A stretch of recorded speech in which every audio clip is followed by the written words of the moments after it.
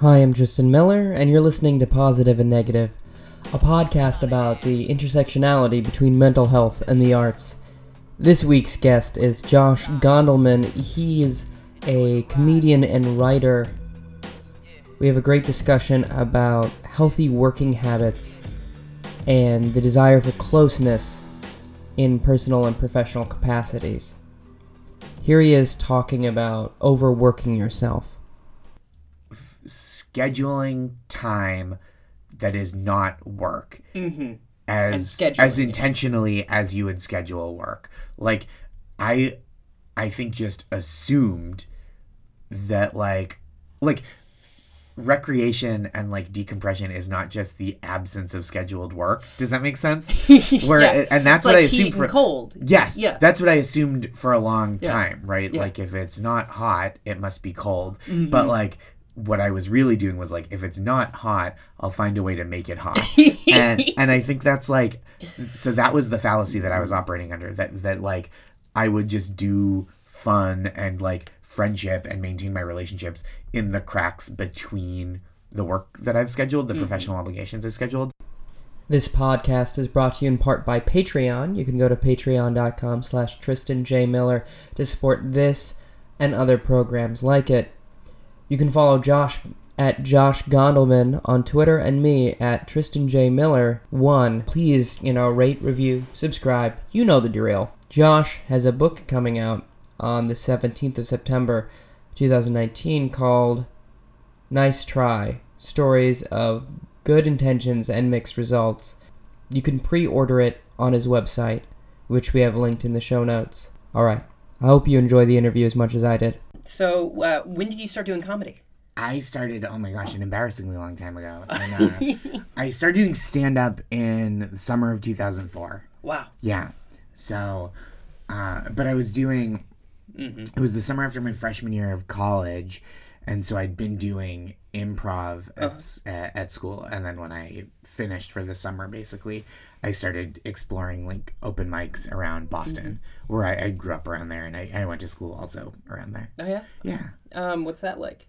The scene there. Yeah, or what was it like growing up in Boston? So I grew up in the suburbs, and I liked it very much. It was very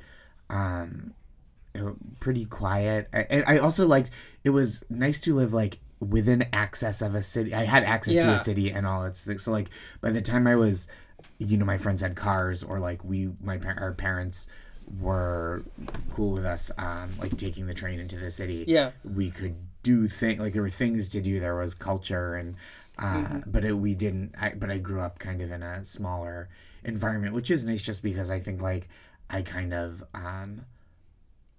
I kind of flourished. I was like kind of a very sweet, gentle kid. Yeah. And I don't know that I would have flourished as much in like a more competitive hustle and bustle environment. Yeah, that makes sense. And I mean, like, not to hit it on the head too much, but like Boston also has a reputation for being kind of stern, if you will. Yeah. So what was that like, being kind of a soft kid in a hard place? I kind of like it in that it wasn't like there's something about it that I really enjoyed, because I think I'm not a big believer in like that kind of like old-timey mentality of like you gotta bully kids. Yeah. But I do like when people are hard to impress, and I think a lot of that is comes from growing up in the Boston area and like not playing for the Red Sox.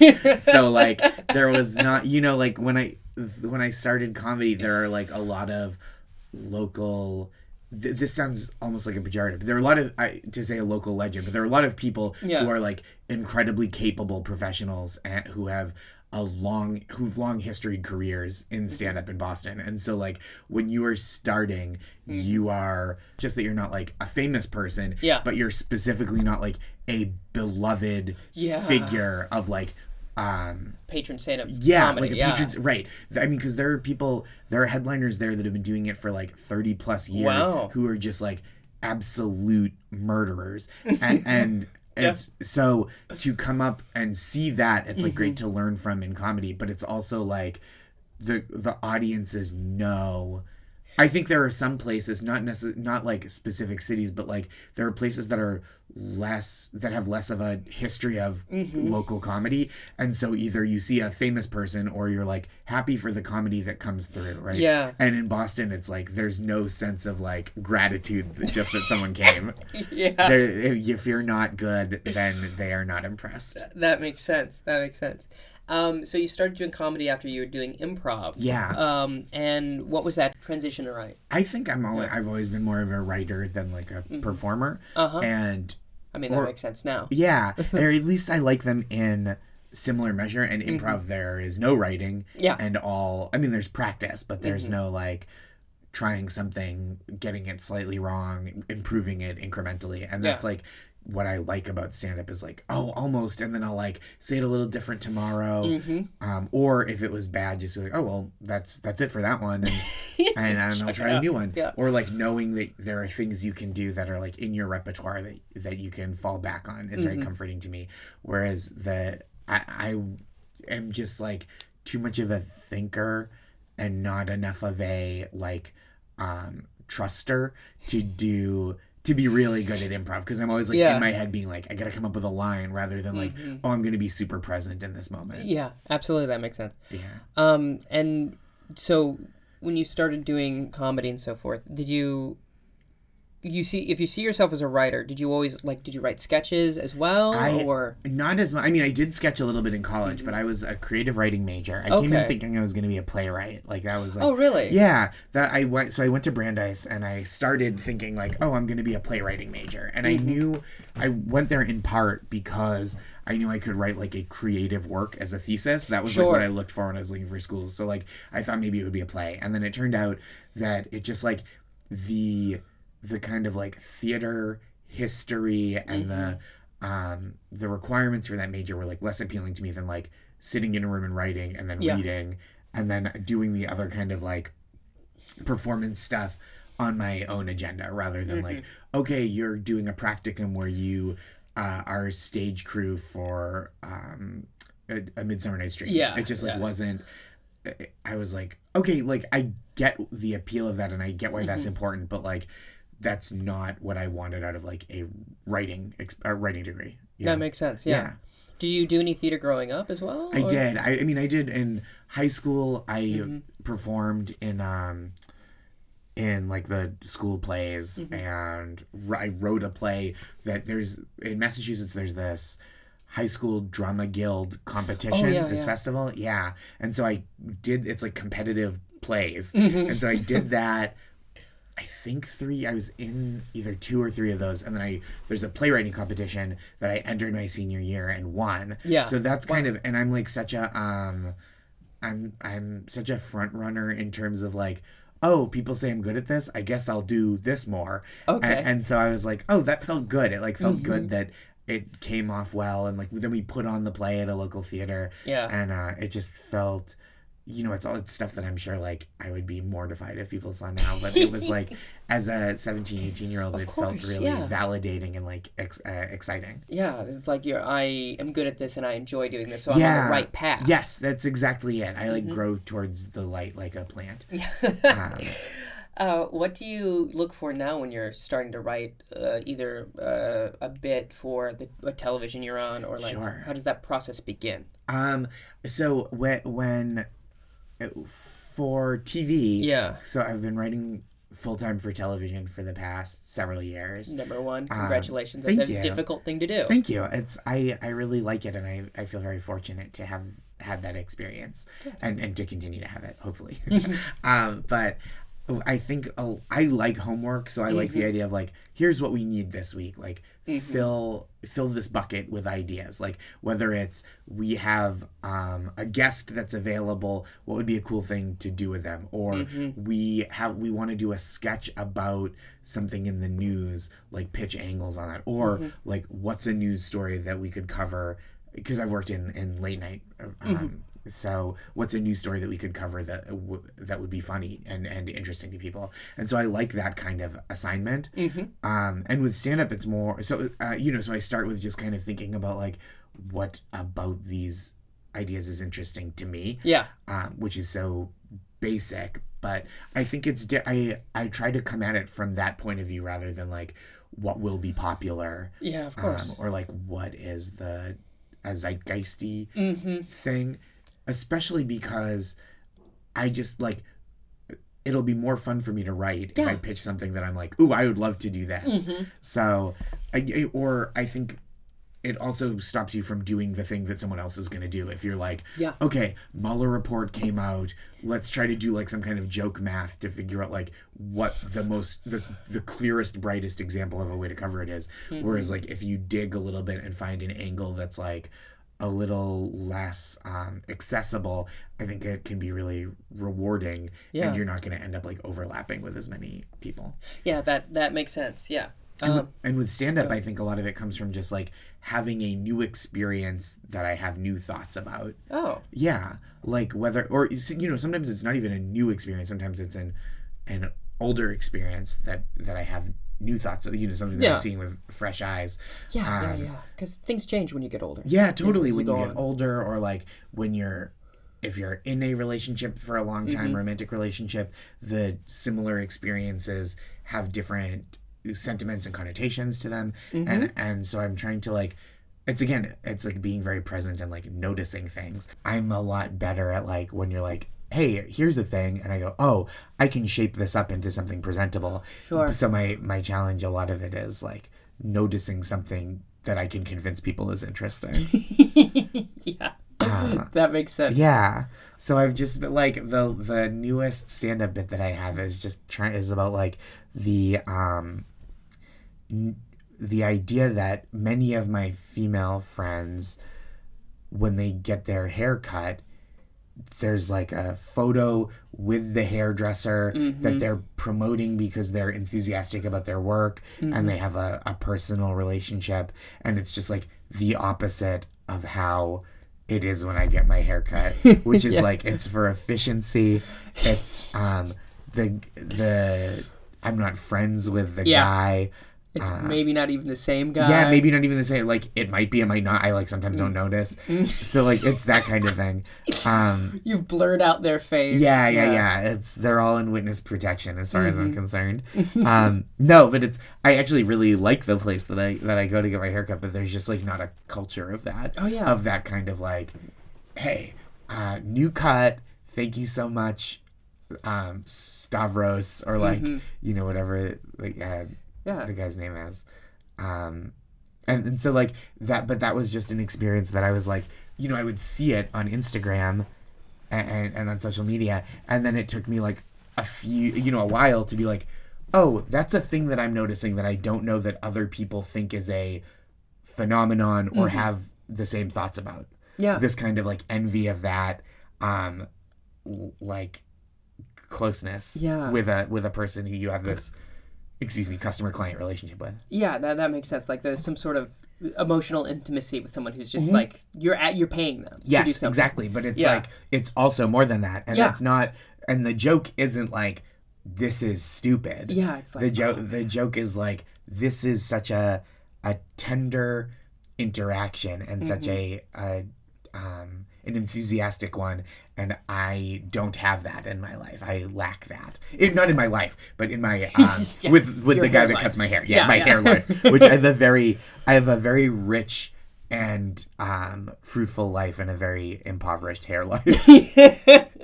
And do you think you crave that, like that emotional intimacy in general, and does that play into like wanting to be present with people and in the performing? Yeah, I think like I really like to feel close to people. I think that's something. So it's not necessarily that I particularly care that I have that with the guy that cuts my hair. Like, it takes 10 minutes and I'm in and I'm out, and I would kind of rather this, if we don't have much in common, which I don't think we do, to keep the small talk small, and that's okay. But like, I think part of it is because that's something I value in general. That's what I notice about this phenomenon, right? Is like, it must be nice to feel this closeness with someone rather than like noticing something about the particular hairstyles or wanting to like mock the very like earnest and enthusiastic social media phenomenon on its face, you know, because like there's no need to like take a swipe at that, because it's fine. It's like a totally fine thing to do, and it's very sweet. And in a outside of the personal realm, it's like a generous thing to do for someone's business, right? Absolutely, is to like promote someone's business because you like their work and you want them to thrive. And so like I would also do that. I like the guy that cuts my hair asked me to write a Google review. Like I went and got my haircut 2 days ago, and I like am going to do that, but it's not the same. Like I'm not also going to like post my new haircut and in front of the window and like the salon. It's not like a salon with amenities that look impressive to showcase. But yeah, I think that the reason that the I took the angle on that joke that I do is like is because I think that's where my brain goes of like, oh, what I can express is like a desire for intimacy, and then like conversely the funny part of that is like what my experience is getting my hair cut. You know, that it's like it's not funny to be like I love to connect with people. That's like almost sad to say as stand-up. It's like incredibly needy. But like I think it's the subtext of every stand-up. That's certainly true. Yeah. But it is like, to make that textual is like, it is a very vulnerable, and I say at the beginning, I say this is very vulnerable of me to admit, but I'm very jealous of the relationships my female friends have with their hairdressers. And so like, I think that's, the funny part is like, is the contrast between what they have and what I have. It's not the feeling. Sure, that makes sense. And do you mind me asking this? Like, do you think that craving for emotional closeness, do you think that came from having a lot of it growing up, or not enough, or just a right amount? And so you like... I don't know. Okay. I think that's a really good question. I don't mind that you asked. Thank you. I definitely did not grow up with like a dearth of emotional connection. But I really like it. Like I like when people, when you're like, hey man, how's it going? And they give you like a real answer. And I don't mind, like I appreciate small talk when it's necessary, because like not everyone is someone you want to have a deep conversation with. But like, you know, if you run into a friend at a show or a party, or you know, even at work, and you go, hey, how's your weekend? And they go, oh, you know, it was actually really great. Like I've been traveling a lot, and I haven't spent a lot of time with my partner. And this weekend we just like watched a lot of stuff on Netflix, and it felt very emotionally nourishing. That's great. Or if they go, you know, it was really awful. Like my dog died, and I just don't know. Like it feels weird to be so sad, but I'm so sad. Yeah. And then you go, oh, well, thank you for trusting me with that, and like I would like to be there for you if you need that, and I appreciate that kind of like openness. Yeah. I'm not like, whoa, TMI, you know, which some people I think are. It's like there is also something to be said for like having firm boundaries about like who you make yourself available to in that way. Yeah, I think specifically because if you're an open person, I think people can take advantage of that pretty quickly. Of like, oh, this person always will listen to what I have to say, despite whether or not they need to be listened to. Yes, that's true. I think I also, though, have like a pretty high threshold and high tolerance for like listening.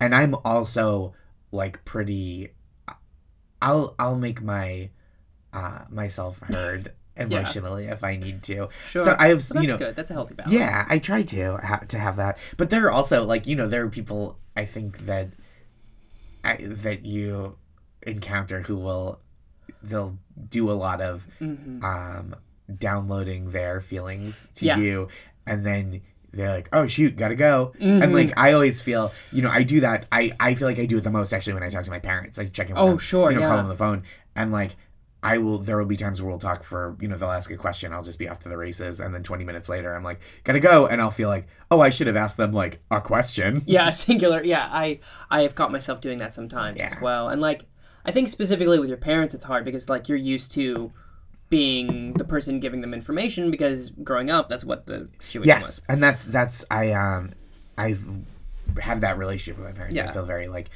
they would hear me and listen to me, and like you know, it was always when I went to college, my sister, who's 3 years younger than me but was 2 grades behind me, mentioned that like after I was gone, it was just like she had to field many more questions from my parents, and it wasn't like they cared more about her than they did before. It's just like I took up a lot of oxygen in the room. Sure.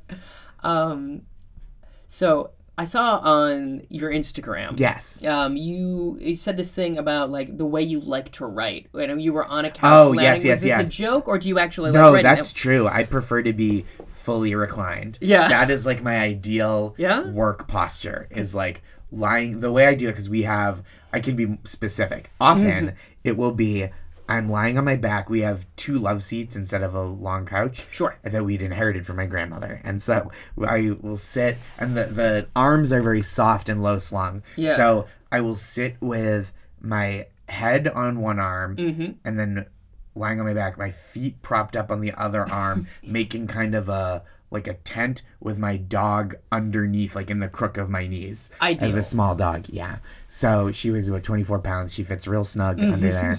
And so that is like that's how I prefer to work. Except for, that's for writing long form things. If I'm doing stand-up, writing stand-up, I'll usually sit up and write longhand. Yeah, what do you think that is?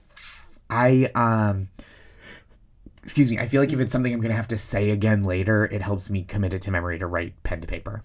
That makes sense. Yeah, I think that's why it is. Yeah. So, and when I'm writing on a computer, I don't have to like hold it in my head in the same way. So I can keep it in the computer and then look at it again and tweak it that way. But like when it's stand-up stuff, I kind of like to be a little bit more alert in terms of like what I'm indicating to myself physically, like, okay, we're sitting up, we're looking at the page, we're writing, or I'm writing, I'm sitting up, and that is just like, I'm going to have to look back at this tonight, or I want to make sure that I'm like really focused.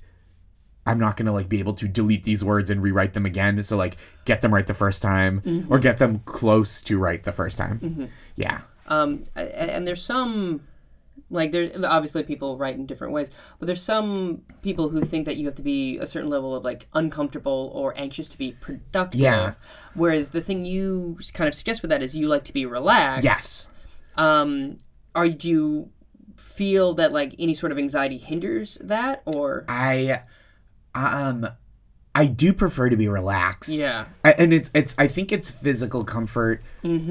But also I think if I am mentally anxious, I'm probably not quite as productive. Yeah. I get a little, or even like if it's in a good way, even if I'm like very excited in an anxious way, I think that there are certain things that I do very well in that, like, I will, but also I think I get a little scattered. I don't focus on like long assignments. Like if I get good news that I'm really excited about, but I also have like an assignment due, I will probably like do something that is work adjacent in like a frenzy of enthusiasm rather than focusing on the thing that takes like sustained attention.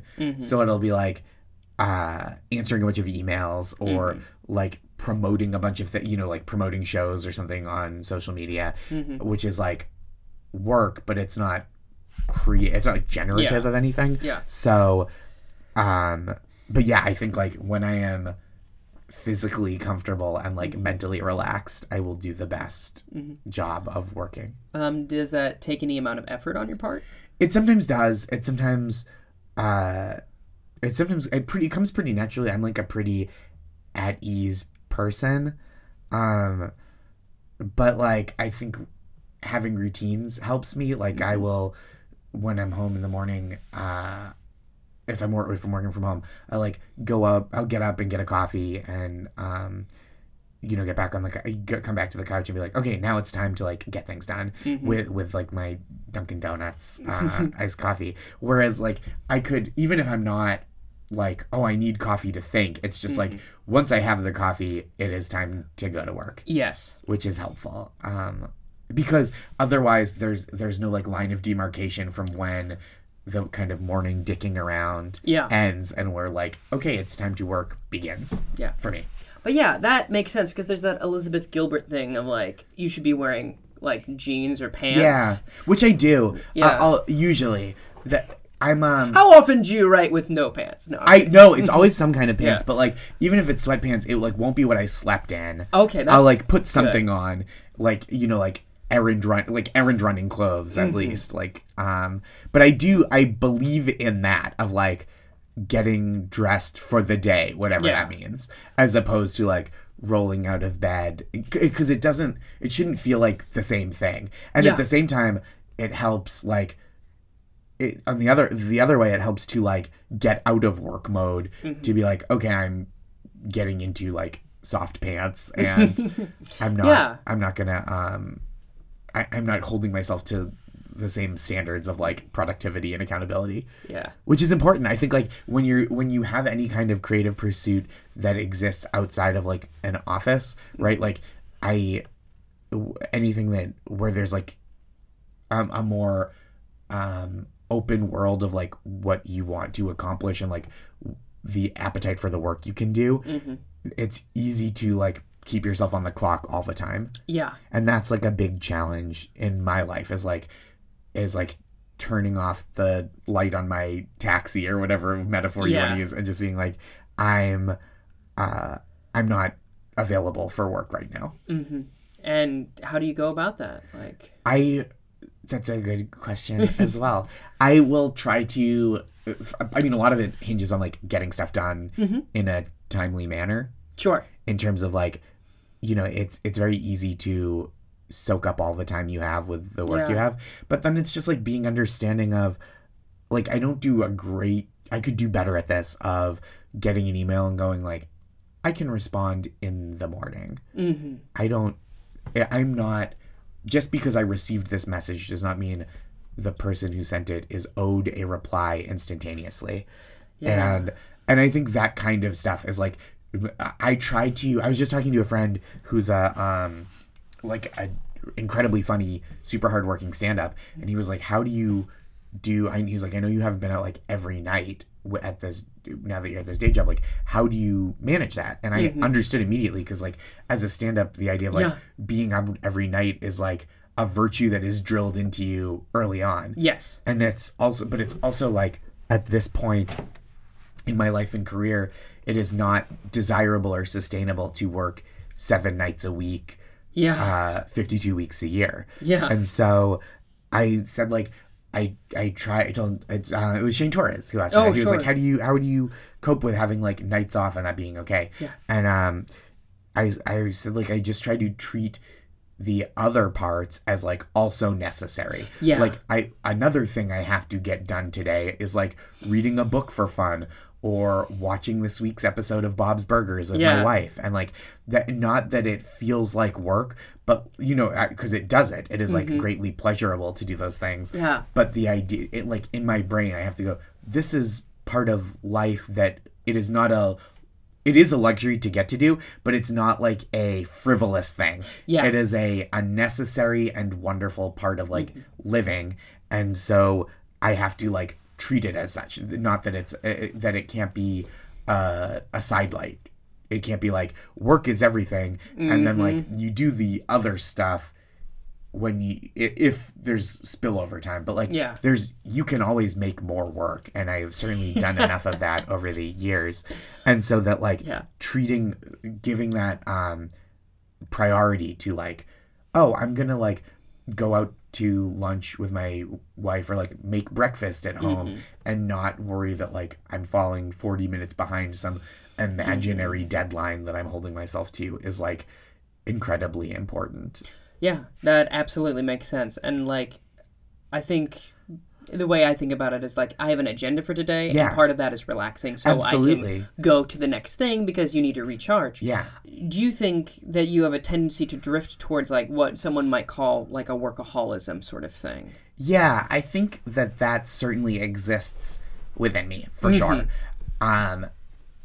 Yeah, I think like when there is free time, my immediate instinct is to fill it with work. Yeah. And it is a productive impulse, but I don't know that it's constructive. It's productive in that I get shit done, but it's not constructive in that it is like doesn't lay out a roadmap necessarily for like a happy and successful life. Yeah. So like, and this is, I'm doing better. And part of that is I just like really, my wife Maris, who's a brilliant writer and like literary critic and such, she does, and such is dismissive, but she does so many things well, is what I mean. So it's like, to list all the things that she's good at would take the whole podcast. I'll put it in the show notes. Yeah, please. And so like, I just enjoy, I love hanging out with her, and it's easy to make it a priority, especially, I think we met at a very good time, whereas like the previous relationship I was in, I was just so hungry for like career achievement and success that I was not able to be like a very good partner. I wasn't like, and the ways that I tried to make up for that were not like what the person I was dating needed in a partner. You know, like I just couldn't. I think sometimes the things you do, even with the best intentions and most enthusiasm, are like not, you're not scratching the right itch. And I think that's probably what I was doing at that point, was I was like scratching the wrong itch. And but then when I met Maris, I had like just gotten a full-time job. Things have been like steadily good and like expanding career-wise for the last, since we've been together, which is 5 years. And so like I'm less anxious that like nothing good will ever happen in my career, and more excited and eager to be like a human being and an available partner. Yeah, that makes sense. Absolutely. Do you think the tendency to drift towards like overworking? Yeah, that sounds good. Yeah. Overworking comes from like an anxiety or a desire to like please everyone? Or I think that's certainly part of it. And it's also like in a very like, without judgment, it's just like what I've been like when I was a You've kid. always been this way. Yeah, but it's also just like, you know, when I was in high school, I did a zillion activities. I did theater. I played basketball my sophomore year on the JV team. I was a class officer. I was, you know, did yearbook. Like I just did things because like part of it is wanting to please people and thinking like, oh, this is good for the future, right? Sure, like I'm sure that like I was on the math team. I didn't like math that much. I wasn't, especially in high school. In middle school, it was pretty fun and like it was a good crowd and I was pretty good at it. But like I just my brain capped out in terms of like how like, not effortlessly, but how intuitively I could pick up on math stuff, and I just didn't put in the effort because I was like, well, I don't like this enough to put in the effort. So what I was doing was like filling my time with, I would go to these meets that would be like one afternoon a month, but it's all afternoon, instead of being like, you know what, this isn't important to me. I'm gonna not do it and give myself that afternoon back just because I was like, well, this will be good for college, like I should be doing it, I'm getting good grades in math, this should be something I'm good at. And so I think like the idea of like being good at things is something that like makes my brain light up in a way of like, oh, if I can like do good or do a good job, then I could be doing this and that will feel good. But like the adult world is just full of like so many opportunities, especially like in comedy. There are so many things you could be doing. And so like you just can't have the idea of like, I'm going to do everything. And that's where my joy will come from, is like being good and succeeding at everything at all times. Whereas like when you're in school, that is like constantly what you're doing, right? Is like you are expected to achieve at high levels or like the goal is to achieve at high levels in the classroom or on the athletic field You know, there are just like all these places where like the metric is being good enough at something for some, whether it's to win a state title or to get honor roll. And it's just like adult life. I think there's a lot, it doesn't really prepare us for like, okay, but what do you want your life to look like? And I want, like, what do you want to take satisfaction in? Yeah, I think that makes sense. And you're doing if you've always been doing all these things, do you consider yourself like a hyperactive person at all? I don't think so. No. I'm very sedentary. Yeah? So most of the things I do either while sitting down or standing very still. Sure. So, but like I bounce around a lot in terms of like things around the city, but like I'm also very happy once I get there to just like sit and bullshit with people. Sure. Yeah. Okay. I could be more active physically. Well, I don't necessarily mean physically active. I do mean like emotionally or mentally. Oh. Do you consider yourself like, I need to focus on 5 different things in order to feel... Yeah, Yeah. I do. I maybe not 5 different things, but like I definitely am a person who becomes not numb, but like things start like I like variety. And so like if I'm just doing one thing, I feel like I'm falling behind, which is not a great mental framework for things of like Yeah. But I will also be I also just like it from an enjoyment point of view. Like I like the idea of not having all my eggs in one basket. Like I like leaving my job and feeling like I did a satisfying, productive day's work, and then like doing a set and going like, oh, that was for my own. That's for no one but me. Like going to a comedy club or an alternative venue on the way home from work and just doing 15 minutes and being like, oh, this new joke worked and nobody cares but me. It's like for my own, like nobody is holding me accountable for it. Nobody is waiting for me to deliver it. And I just did it because I found it satisfying. Okay. That makes sense. Yeah. Yeah. So you also do this very lovely thing on Twitter where you will give out pep talks. Oh, thank you. Yeah. I've been the recipient twice of them, and I always appreciate it. That's lovely. Where did that idea start? I tried to trace it because I wrote about it in my book that's coming out, and it came about because I was feeling very frustrated and needy in my own career, and I had kind of like a modest social media following, specifically on Twitter at the time, and I remember thinking very consciously of like, I want something, like I need something, and instead of asking for people to do something for me, like I didn't need 50 people to be like, you're gonna be okay, kid, but what I needed was like that kind of like connection with people, right? Like I just felt like I had a show cancel that like wasn't going to be a good show anyway, but like I just felt bad. I felt like I was kind of down in the dumps, and I was like, you know what, if instead of like asking for something, I can like offer something, I can create that same kind of connection and help maybe other people have a slightly better night, and that will do it for me too. And that's what it was. It was the idea, and it's not, when I do it now, it's less out of like a neediness or like a feeling of like feeling down about things. It's more like, oh, I know that I can make this connection with people, and it feels good to me, and I think it has been meaningful for people as well.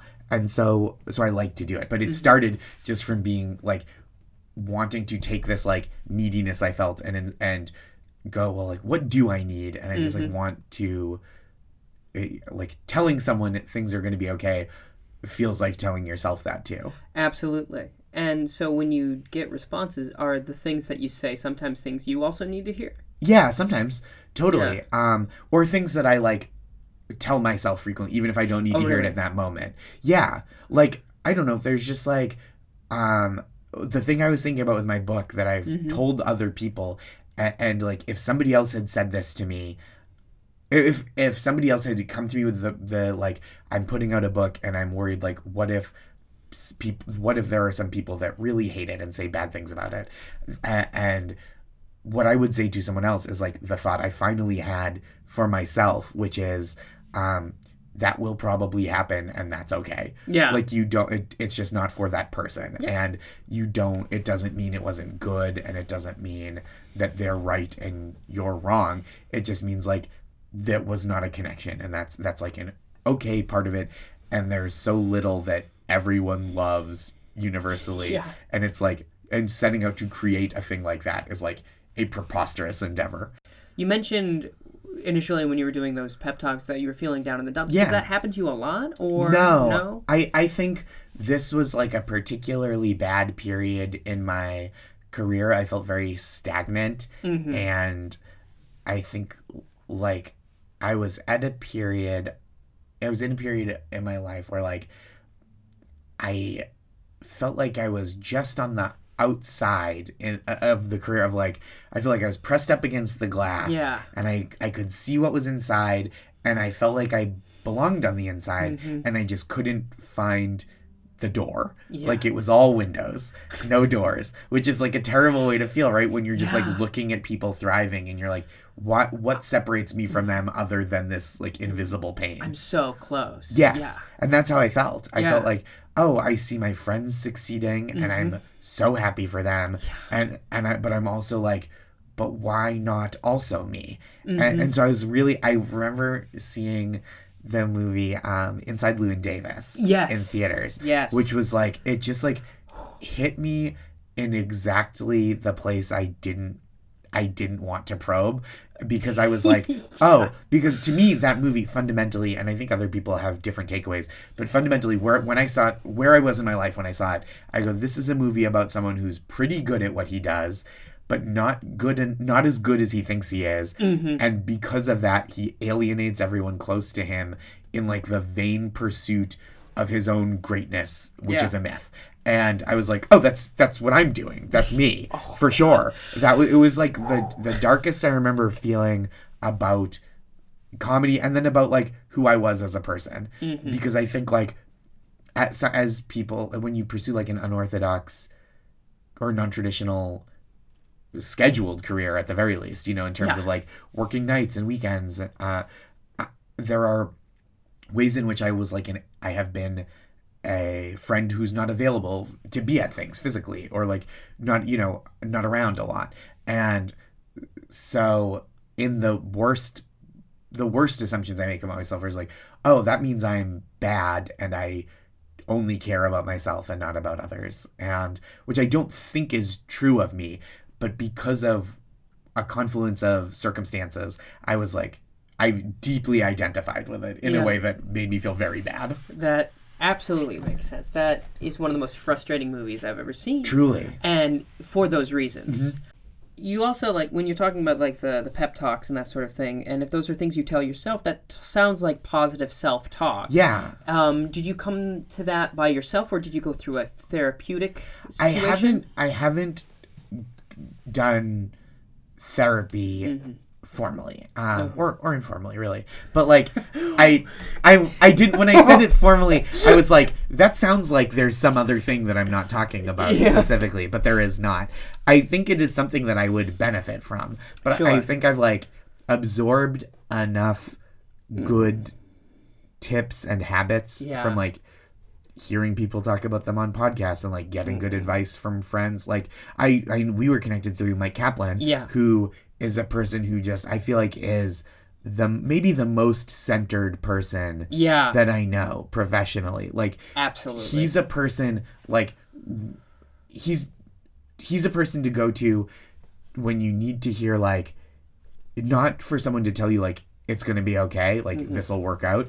He's the person who will go, it might not work out, and that is okay. Yes. And which is like a really hard thing to hear when you're like really hoping for specific results or outcomes. Yeah. But like, it's also incredibly important. Yeah. It's like and it's such a great thing to remind yourself of like, this isn't everything. This one moment isn't everything. This going well or not, or going badly it's not a referendum on your value as a person. It doesn't mean the beginning or end of your career and professional life. And so I've been fortunate to have like good friends who have like really great perspective, that have been either more accomplished than me in a lot of ways, like that's how I consider Mike, and or just like more at peace with themselves and able to like, here's how I think about it. Oh yeah, maybe I could think about that. So it hasn't been like a therapy journey. Although again, as I said, I think like there is plenty that I feel like I could do better. But the thing that has kept me from it as just like, is twofold. One, I have that kind of like hubris of like, things are going fine. Yeah, why push? Yeah. And then the other thing is like the kind of, it is something that I have not made time for in the project of like, professional work is not the only thing that is a valuable use of time. I go, I could go to therapy and talk about these things that are like frustrating me or making me nervous, or I could just do them and then they're done. And so like, and I think the answer is, why not both? Exactly. But like, I have not taken that step. Sure. Do you think that a certain level of discontentment is necessary to be good at art? I don't think so. Okay. Yeah. I think, like, I have some discontentment. I'm overall a fairly content person. You seem it. But I think there's also, like, I'm content in that I am happy, but then I will get discontent because they're, like restless. Yeah. It's like a restlessness or like a hunger to do more in different things and, like, make stuff and connect with people. But I think, like, I don't think unhappiness is required to make art. Like, my best work, I think, comes from a place of like enthusiasm. Yeah. And that's not everybody. Like, some people do make incredible art out of like despair or frustrated longing or sadness or fury, and it's just like it's not in the emotional vocabulary that like I am the most skilled at articulating. Which is, I think it's just different styles. Yeah. And so like I don't think there's anything wrong with making art from a place of distress, but I think like to mythologize that as necessary for art like romanticizes things that can be destructive, and I don't think are always necessary. Like you can have a flour-free cake, and it's so like to say that like all cakes have flour, it's like, well, I don't have flour, and you can't just go, well, I guess I don't get to have cake, right? Like there's other ways. You can have your flour and cake too. Yes, you can have your flour and cake it too. Yeah, exactly. But that's like a pretty firm belief I have, and like I think there are people who speak to that from a much more eloquent and deeply rooted place. Like I think reading things that like Chris Gethard has written about depression and comedy, and like his solo show, what was it called? Career Suicide. Yes. There was a special. It was like really exceptional at like articulating those ideas and in like a much more like, he has a deeper depth of understanding of like, for him, I don't want to put words in his mouth, but like the unhappiness and the depression I learned from like reading and listening to, don't have to be the driving force of the work, even when it feels like they're very central to it. Yeah, I definitely agree with that. I think it's a misnomer that's been really ingrained, and it's hard to get out of it. Yeah, well, I think there's so much great sad art. Yeah, there is a lot of great sad art. Even the pictures of Jesus, he's generally sad. Yeah, Jesus isn't like psyched.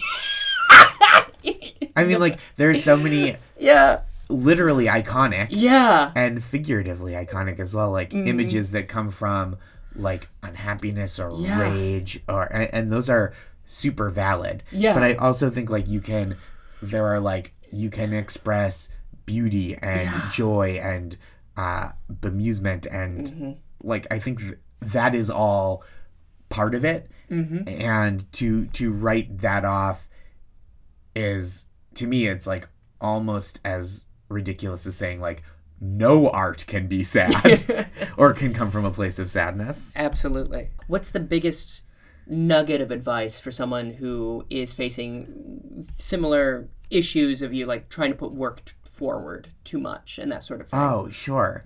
I think like scheduling time that is not work as intentionally as you would schedule work. Like I I think just assumed that like recreation and like decompression is not just the absence of scheduled work. Does that make sense? And that's what I assumed for cold. Yes. Yeah. That's what I assumed for a long time, right? Yeah. Like if it's not hot, it must be cold. But like what I was really doing was like if it's not hot, I'll find a way to make it hot.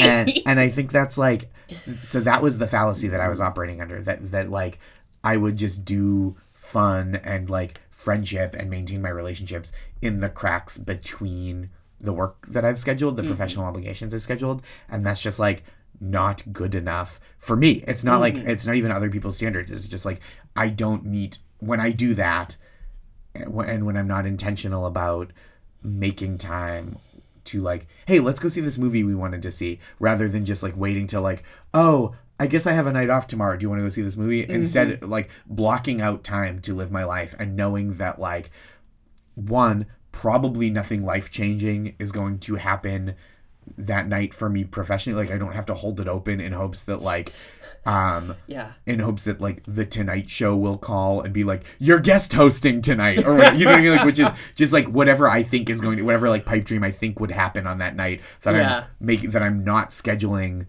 things for the sake of like maybe something will come up, and also knowing that like the people in your life will forgive you if something life-changing does come up, and then knowing the difference between those two things, knowing like, oh, I got asked to do this set at this venue that I like, but that's not as important to me tonight as like making sure I keep this commitment to to like bathe the dog together, or to like even just like, oh, we said we were gonna reorganize this room in the house, or we're gonna try this restaurant and we didn't make a reservation, but we're gonna, so like there's nothing written, I'm not holding myself accountable to anyone else, but I did say we would do it and I want to do it, so we will do it. That absolutely makes sense. So being as intentional about like the way you maintain your life as you are as about the way you maintain your career. That absolutely makes sense, and I agree 100%. Thank you. Yeah. This has been wonderful speaking. Oh, it's been a blast. Yeah. Thank you very much for making time. Thanks for having me. You can knock me down, but you can try. You can try. Come on, you can tell me how. Now tell me why. Tell me why. Restless and crazy, and my mind is hazy. I don't realize my lady is gone till I fly. Billy Conahan, welcome to the show. Sleeping with an end of fly. Enjoy the ride. Yeah.